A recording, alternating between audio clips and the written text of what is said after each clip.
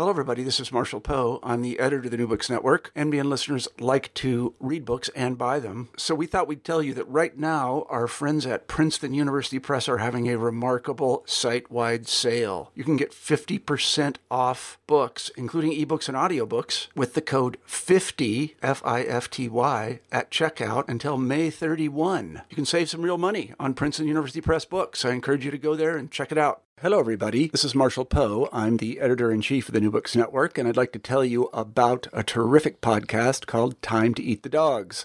It's hosted by Michael Robinson, a historian, and it's about exploration. Now, if you're clever, and I know you are because you listen to the New Books Network, you can probably figure out why a podcast about exploration would be called Time to Eat the Dogs. Well, Michael has interviewed many scholars and historians and researchers, and he even interviewed an astronaut about their books about exploration. You can find Time to Eat the Dogs at timetoeatthedogs.com. What else? You can also find it on iTunes. As I say, we really love this podcast at the New Books Network, and we love it so much that we're going to republish some of Michael's excellent interviews. And if I would just stop talking, which I'm going to do presently, you'll be able to hear one of those interviews. So I'm going to stop talking.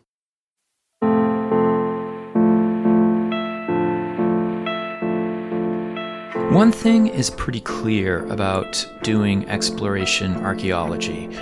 Our understanding of expeditions, our assumptions about them, the kinds of things we take for granted, all of that changes pretty quickly once we start digging things up.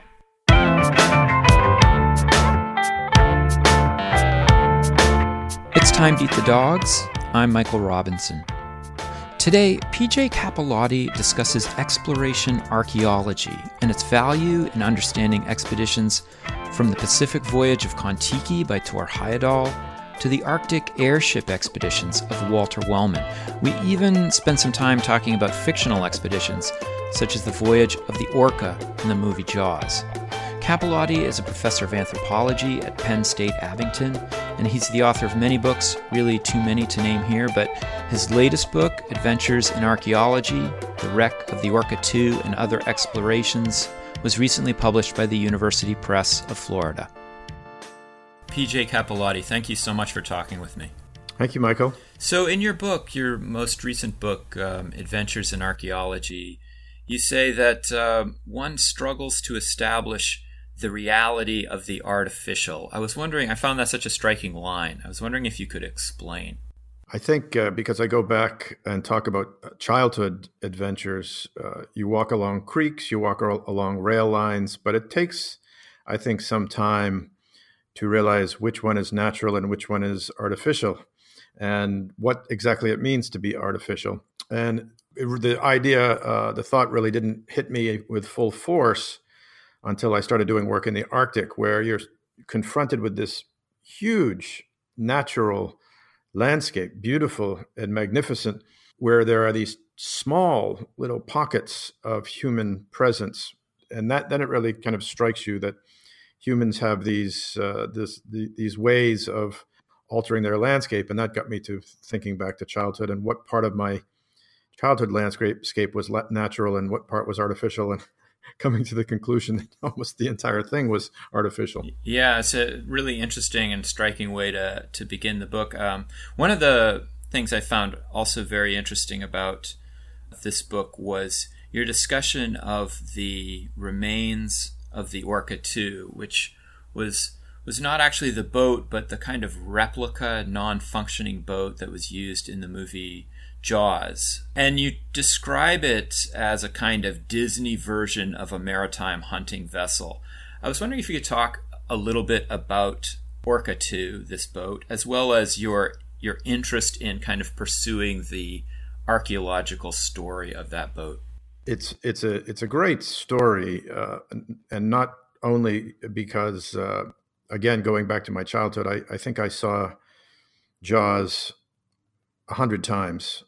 So I sort of lived on the Orca for the entire year of 1975, 1976, 1977. We had a little theater that would show old movies, and so it was one of these movies that came around, months after it had left the regular theater, and you could go and see it for $1. So having nothing else to do in the 1970s before the internet and smartphones and cable TV and all the rest of it, we would go down there and watch this movie. So quite by accident, on one of these many anniversaries, I saw an article about this remains of this iconic vessel sitting on a beach, sort of forlornly broken apart on a beach in Martha's Vineyard, and that got me to thinking, how did it get there, and why isn't it in the Smithsonian? Yeah, with next to the ruby slippers from The Wizard of Oz. And so I started to try to untangle this whole story, and it is kind of a convoluted story. That there were two vessels. One was a working fishing vessel, but the fellow who did the design for Jaws, fascinating character, Joe Alves, he wanted to make a vessel that was menacing in some ways as the shark was, so that you had a kind of equivalent battle there between this kind of maniac shark hunter and this maniac shark.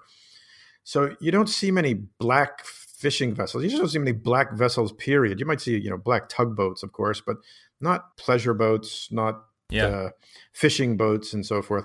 So it was painted black, and it had burgundy where it wasn't painted black, it was burgundy. So it was very dark, and the mast was so absurdly oversized, where Quint, the shark fisherman, had this crow's nest. So that was not terribly realistic. And it had this enormously elongated bowsprit where Quint hunted the shark and so forth. So there was so many elements. And of course the windows weren't these tiny portholes. They were huge windows, so that you could, when you were sitting there in the cabin with the crew, you'd see the ocean out these huge windows. And all of these things were done for, to kind of make a Hollywood, and as I say, kind of Disney version of what someone who's a landlubber would look at. Oh yeah, well, that makes perfect sense as a vessel that somebody would hunt a shark, even though it looks nothing like a vessel that would do those things. So it was already this kind of Hollywood icon. And the couple, there was a man and a woman who had helped Steven Spielberg make that film, and doing all the waterside boat driving and so forth, because it was a very complicated production, saltwater environment, wasn't very friendly toward film equipment and so forth. So they had barges, they had small boats, boats for running the crew and the actors back and forth to the set when they were on the water and so forth.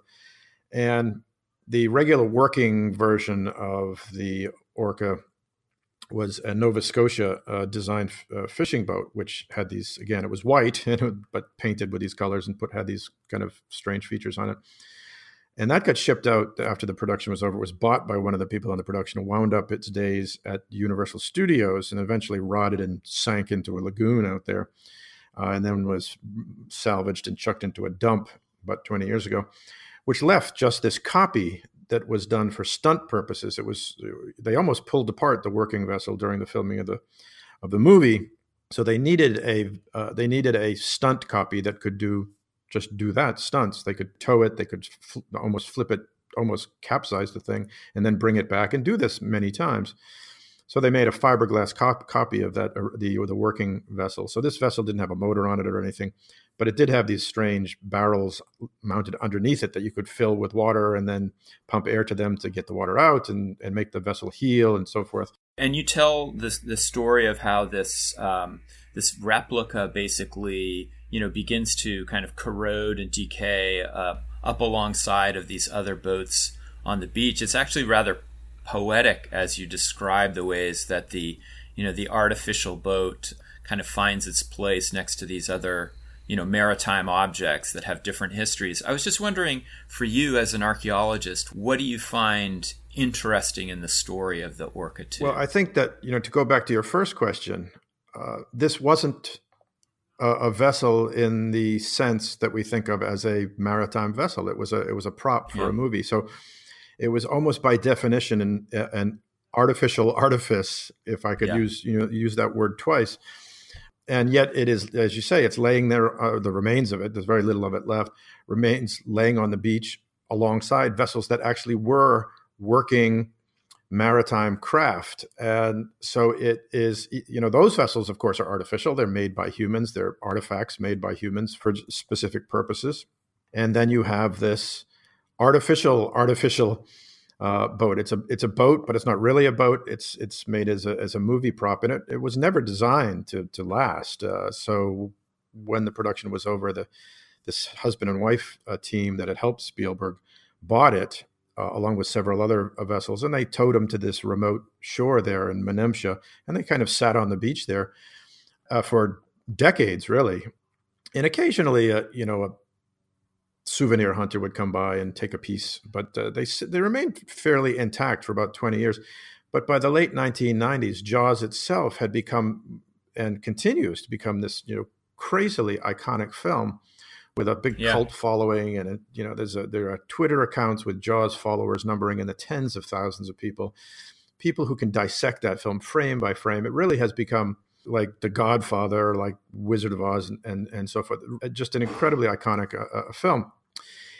And so as that process happened, people began to sneak onto this fellow's property more and more and literally cut pieces off of it. So it not only was affected by the natural environment, wearing it down, salt water and so forth, but by these cultural processes of people removing bits and pieces of it because they wanted to have a connection, a physical connection to the movie. And this was with the other vessel gone, this was the only way they could get that direct connection to it.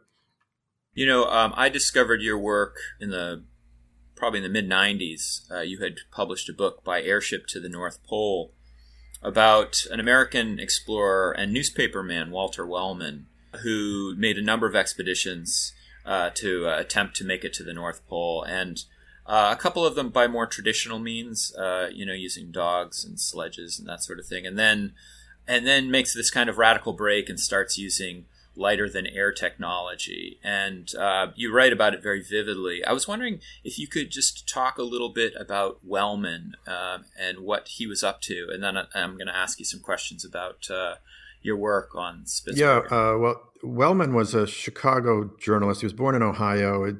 He was one of hundreds of boys, really, who had the ability technologically, socially, culturally, to set up their own newspaper in the 1870s and 80s. And he started to develop a niche for himself as first a political journalist, because he was heavily into politics, and that led him to be eventually one of the most, if not the most well-known political correspondent in the United States in the 1990s. That, in turn, he parlayed into the patronage of some very kind of heavyweight folks, senators and cabinet members and so forth, in successive U.S. administrations to support his growing interest in geographical exploration.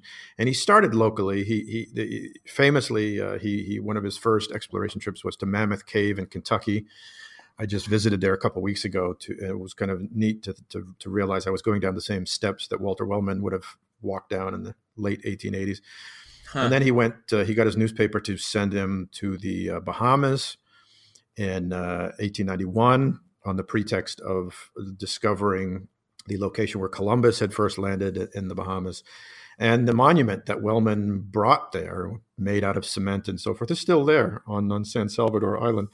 That sort of brought him to national prominence as what would have been considered a serious explorer / journalist in the mold of Henry Morton Stanley. Yeah, and Nellie Bly and some of these other kind of celebrity traveling explorers. Exactly, and but I think that you can look at Wellman as someone who then took this to an almost unimaginable level. He did 2 ground expeditions, land expeditions, over ice expeditions, if you will, trying to reach the North Pole, both catastrophically unsuccessful. And by then he was in his early 50s, health-wise, probably physically, he was in no shape to do that again. And that led him to search out people like Alberto Santos Dumont, the French-Brazilian airship designer, to see if there might be a different way that he could reach the North Pole. That had led him into lighter-than-air technology. Heavier-than-air technology would not have been an option at that point, but lighter-than-air technology, Wellman thought, was. And so Wellman makes 2 attempts. How many attempts did he make in the America? He made 3 attempts. The first one did not get off the ground because that airship was just such a mess, so badly designed. And that was in 1906 from Donskoy or Danes Island in the northwest part of what most people in the West call Spitsbergen, which the Norwegians call Svalbard. And then he tried again in 1907 and 1909. And of course, the reason he didn't go in 1908 is he was covering a presidential election year as a Washington correspondent. So the 1907 redesign and the 1909 airship both got off the ground. Interestingly, by 1909, people had started to forget about him, or at least his impact it was seen as not as great as it was. He got more publicity in 1906 when he didn't go anywhere than he did in 1909 when he actually made a fairly serious attempt at the pole, because by then it was, and Robert Peary was dealing with much the same thing, is nobody wanted a furthest north at that point. Yeah. Nobody wanted to know how close you had been to the pole. The only thing anybody cared about was that you had been to the pole, and Wellman was never able to achieve that. One of the things I found so interesting in Wellman's story was, he kind of starts out in that traditional polar explorer vein, and then once he scraps the whole dog sledding thing, he becomes this kind of promoter of the North Pole as a symbol of American technological prowess. There are these photos of him in nice suits talking about his air machine, whereas Peary is really playing on this kind of muscular, primitive, nostalgic guy of the past. And I just thought your work on him was so interesting, because you were actually looking at his technology, or the remains of his technology up in Spitsbergen. I was wondering if you could talk about what you found. Yeah, the comparison with Peary is interesting, and I appreciate your kind words. Peary had this view of himself, certainly, as almost the image of American masculinity at a time when you had a hyper-masculine president in Theodore Roosevelt. Yeah. And you had America sort of emerging onto the world stage, first through the initiatives of President William McKinley, and then after McKinley's assassination, that whole movement was put on steroids by Theodore Roosevelt. And it was really America announcing itself on the world stage. But how were you going to make that announcement?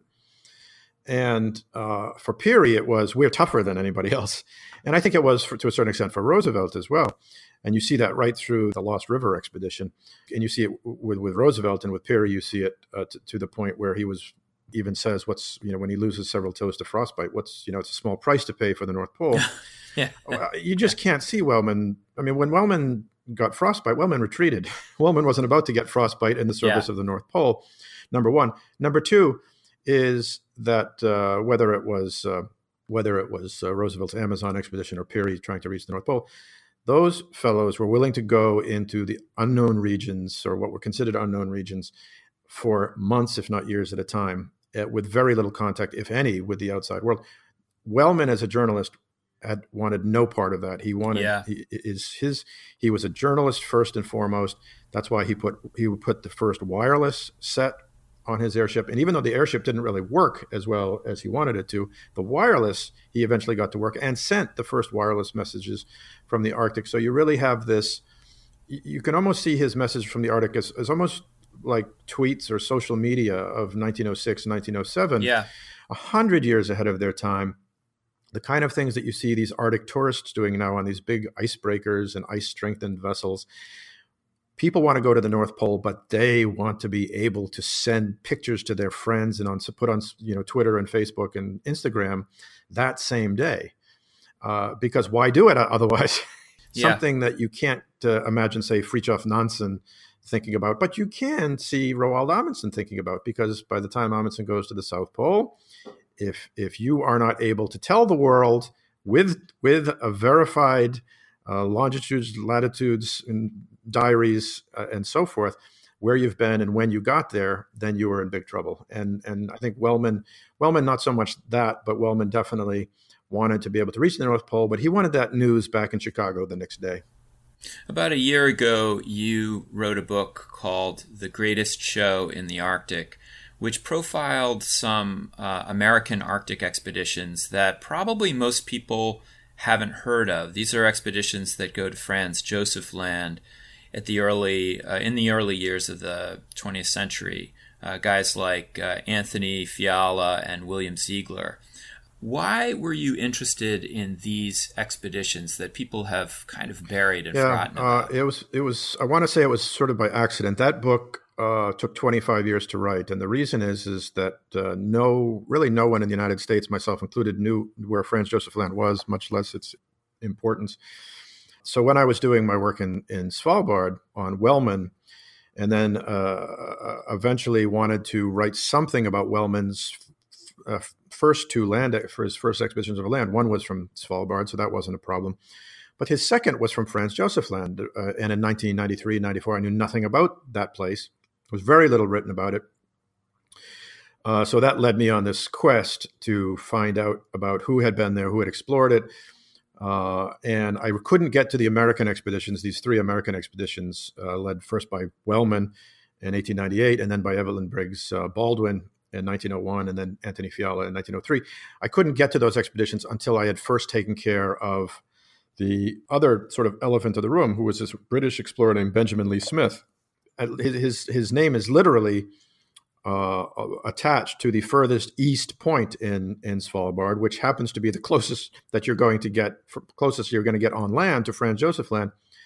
And he had made a very substantial early voyage in his own research vessel, very much like a Jacques Cousteau type, in 1881 and 1880, 1881. And the 1881 expedition ended in shipwreck, and that shipwreck was just found by the Russians, formally announced about a month ago. So I wrote a biography of Lee Smith, and that was going to take me about 6 months to a year. It ended up taking 15 years. And that finally led me back to all of the Americans in Franz Josef Land. And of course, in those 15 years, a lot of the records, Wellman's records, were available. I was able to make contact with Anthony Fiala's descendants and get access to his diaries. Evelyn Briggs Baldwin's papers had been cataloged at the Library of Congress. Some more papers had been, including some papers by Baldwin's cousin, a guy named Leon Barnard, had been deposited at the Scott Polar Research Institute in Cambridge. And a lot of the Norwegian and Swedish diaries from Baldwin's expedition, the Norwegian materials from Wellman's expedition, those had subsequently been published, and some of them had even been translated. And where they had not been translated, I have found some very excellent Scandinavian colleagues who translated a lot of that material for me. So there was a huge body of material, most especially at the Stefansson archives at Dartmouth College, which was absolutely magnificent. So all of that taken together, and I was invited to go on a North Pole trip on one of these tourist vessels to the North Pole, which called at Franz Josef Land 4 different times in 2006. Oh, wow. So I had some experience stepping foot in the islands themselves. I'd seen a lot of the sites, and it was time to get to work on that book. Again, I was going to be done in 6 months to a year. It took 10 years. But it was absolutely worth it, because by then there was so much primary material, source material that had not been published. That it was just a joy to sort through it all. Meanwhile, you have also been working on a radically different kind of project. You've been looking at the expeditions of Thor Heyerdahl, in particular his Kon-Tiki expedition. I was wondering if you could talk about Heyerdahl's project, as well as, I guess by that I mean, what was he interested in proving? And then something about the expedition itself. Well, Thor Heyerdahl was, I came across as a 10-year-old, as many of us did, by reading Kon-Tiki, which was one of these. There were two people, well, three if you include the astronaut John Glenn. There were two explorers who were critical in my childhood in this kind of fantasy world that I grew up in, walking along creeks and rivers in Massachusetts, thinking about what I wanted to do one day. One was Jacques Cousteau, who was on television every Thursday night, The Undersea World of Jacques Cousteau. And the other was Thor Heyerdahl. Very different kinds of explorers. Cousteau, this very high-tech ship, submarine, airplane, helicopter explorer, scuba tanks and all of that. And all of that was wonderful. And then you had Heyerdahl, who was trying to recreate vessels with materials from prehistoric peoples to see if they could do more than, say, be coasting along coastlines, but in fact could cross entire oceans. So he launched a series of incredibly daring expeditions between 1947 and 1977, all with primitive recreated maritime vessels, first with Kon-Tiki in 1947, and then with the Ra 1 and Ra 2 expeditions, these reed boat vessels that were launched from Africa toward the Americas, and then finishing up with, I think, what was probably not only his most successful, but his most underappreciated expedition, the Tigris expedition in 1977 and 78, where they built this massive reed vessel from the reeds in the marshes of Iraq. And think about this. Saddam Hussein is dictator of Iraq. Thor Heyerdahl gets permission to go into those Shiite marshes of Iraq, the same marshes that after the first Gulf War that Saddam Hussein would destroy, and was able to get permission in 1977 to not only build a vessel using local labor, but to bring in Aymara Indians from Bolivia to help the locals bundle these reeds into this massive 75-foot-long vessel, which they then sail down the Shatt al-Arab waterway, around the Strait of Hormuz, into the Persian Gulf, all the way to Pakistan, or first they call in it Bahrain, and then Pakistan, and then all the way to Africa. I mean, it's extraordinary what this individual was able to do. And today, if you go to the Bahrain National Museum, you walk in the front of a beautiful brand new museum, and the first thing you'll see is a mural that shows reed boats moored along the quay in prehistoric Bahrain of 5,000 years ago. And the person who revealed that potential contact of Bahrain being, as it is today, sort of in the financial and maritime crossroads of the Middle East, the person who revealed that prehistoric history in many ways was Thor Heyerdahl, or showed that was a conceivable past.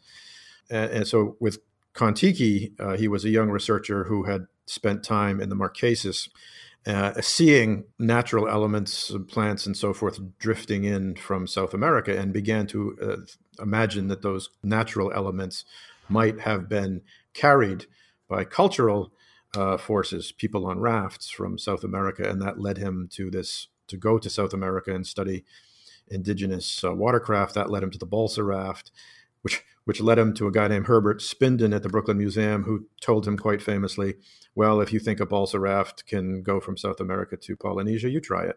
So this was to provide some context for this. Heyerdahl is doing, I guess, what you would call experimental maritime archaeology, attempting to show how one might travel, to show that it's possible for, let's say, prehistoric people to have migrated from, in the case of Kon-Tiki, from the Americas to the islands of Polynesia. Is that? I think that's a good summary, and I think that's exactly what he was trying to do. And unfortunately, a lot of what he did has been since tied up in colonial arguments about diffusion, racial arguments because you've got this bearded white god Kon-Tiki bringing these cultural elements into places like Easter Island and so forth. So a lot of heavy pushback against that idea, which has recently, I think, gained a bit of a foothold in the genetics of things like the sweet potato and so forth around the Pacific. But these ideas of certain cultural elements diffusing from one place to another was very popular 100 years ago. Yeah. And very unpopular today because it is thought to diminish the skills, the culture of indigenous people around the world.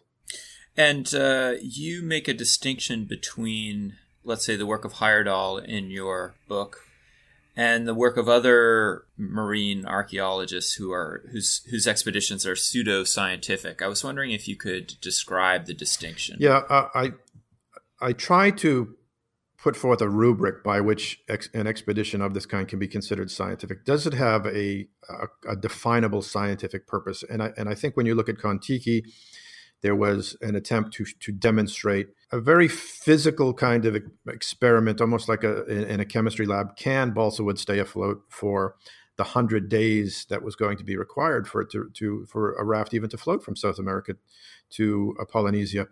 That was very much not just an open. I think that was pretty much of a closed question, because when we think of balsa wood, if you're my age, then you think of balsa wood as these very kind of light, pliable bits of wood that you would get at a model shop to make airplane models out of.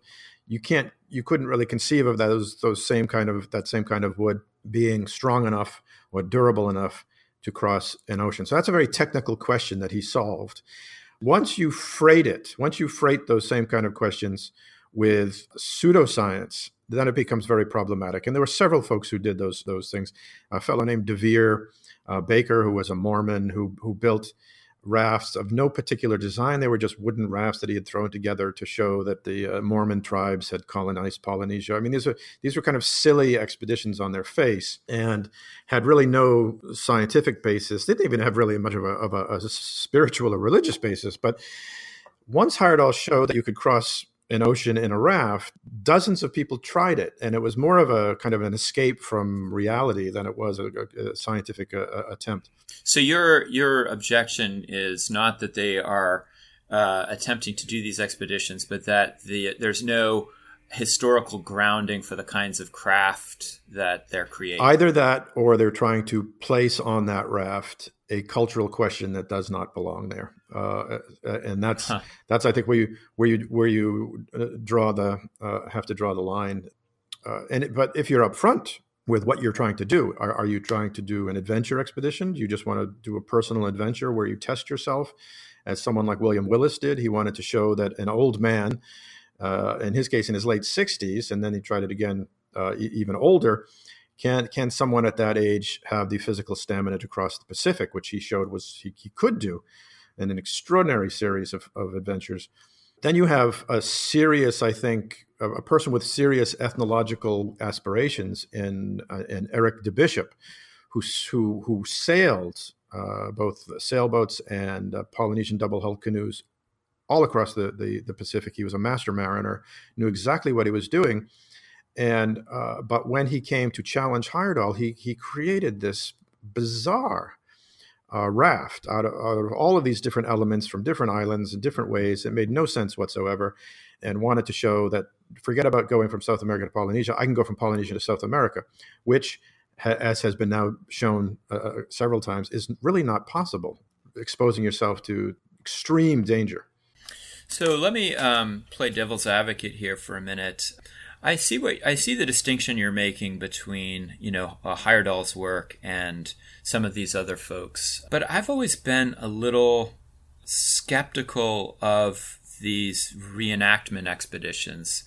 I think because while they do show that something is possible, they don't show that it happened. And yet, oftentimes people who are running these expeditions seem to not make that distinction very clear. I mean, I'm thinking, for example, there was an expedition, I think, about 15 years ago by Philip Beale, who wanted to show that a Phoenician ship design could make it around Africa, and was kind of pitching this as, I'm going to prove that the Phoenicians were the first ones, not the Portuguese, to go around Africa. Or, in 2005, I think Tom Avery, the Arctic adventurer, tried to sledge to the North Pole, and he made it in, 36 days. And he came back to say that this rewrote the history books about Robert Peary, showing that Robert Peary could have done it in that period of time. Yeah, and my response to that was that Avery was about 35 years old. Try it again when you're 53, which is how old Peary was, and then tell me that Peary could do it in 35 days.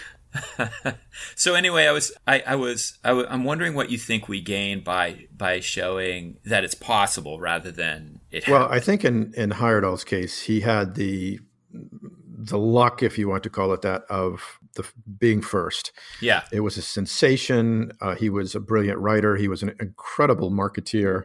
And he was writing at a time when racial sensibilities were a bit different than what they are now, certainly. In fact, there was a deconstruction of Heyerdahl done a couple of years ago called A Hero for the Atomic Age, which I think unfairly, in many respects, tie him to Nazi programs of racial purity and so forth. Uh-huh. I don't think Heyerdahl was guilty of that at all, because if you read his treatise on contact between the Americas and Polynesia and the years that he spent in the Kropelian Library in Oslo, for example, looking at sources in multiple languages, looking for cultural either artifacts or connections that would have some bearing on this issue, he found hundreds of them. And so he had a very definite scientific basis for suggesting, look, I think that there are these elements here and there are these elements over there, and it's at least suggestive.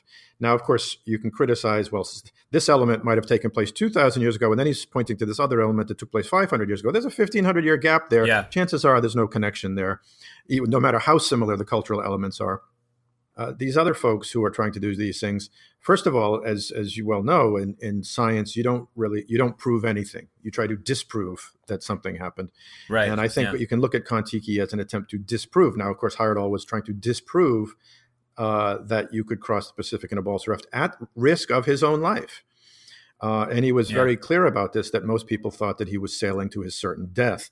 Such a raft wouldn't survive. They'd all be dead. Then, of course, in 1947, there was nobody coming after them. There was no helicopter rescue units. They were out of the shipping lanes. If they were sinking, no one was going to save them. So he was really willing to notice patterns scientifically, come up with this kind of almost inadvertently, this method of testing to disprove that it could be done. Now, of course, if he had disproven it, he'd be at the bottom of the Pacific Ocean. And I don't think most people trying these expeditions are willing to go that far to test their ideas. So I think he's in a different category than almost all of these other folks, with the exception of some really extraordinary modern explorers like Phil Buck is excellent. John Hazlitt is a magnificent, who tried over and over again to show that a balsa raft could connect the culture areas of South America and Central America, again, almost at risk to his life. So there are some serious folks with serious ideas out there, to try to take a cultural experiment, which is what a recreated maritime vessel is, and put it on a real ocean in real conditions is absolutely not like doing an experiment in a chemistry lab. Now, you can do a chemistry experiment and blow up your chemistry lab, granted, but it's much more dangerous to put yourself on that raft and test your ideas that way. And of course, you're not sailing on the ocean as it was 2,000 or 5,000 years or so. You'll never, go. If we can go way back to the beginning, where we started this chat. When I was at Mammoth Cave a couple of weeks ago, there was a National Park Service ranger, wonderful man. And someone asked him, there was a lot of historic period graffiti in that cave. And someone asked, is there any prehistoric imagery in there? And he said, yes, there's some, what we think is prehistoric imagery. And of course, the next question someone asked was, what does it mean? What does it mean? and everybody had their own hypothesis as to what it meant. And the park ranger gave, I think, probably the best answer you could possibly give, which is the only person who knows what that symbol means is the person who made it. So we try to recreate the technology, but we can never really recreate the thought process behind that technology. Yeah. PJ Cappellotti, thank you so much for talking with me. Michael, thank you. It was my pleasure. That's it for today. The music was composed by Zabrat. Make sure you check out the Time to Eat the Dogs website for podcast links and other exploration-related stuff. And if you get the chance, please take a minute to rate and review the show wherever you get your podcasts. It really helps make the show visible to new listeners. And if you want to recommend a guest or make a comment, feel free to contact me at timetoeatthedogs, that's one word, lowercase, @gmail.com. See you next week.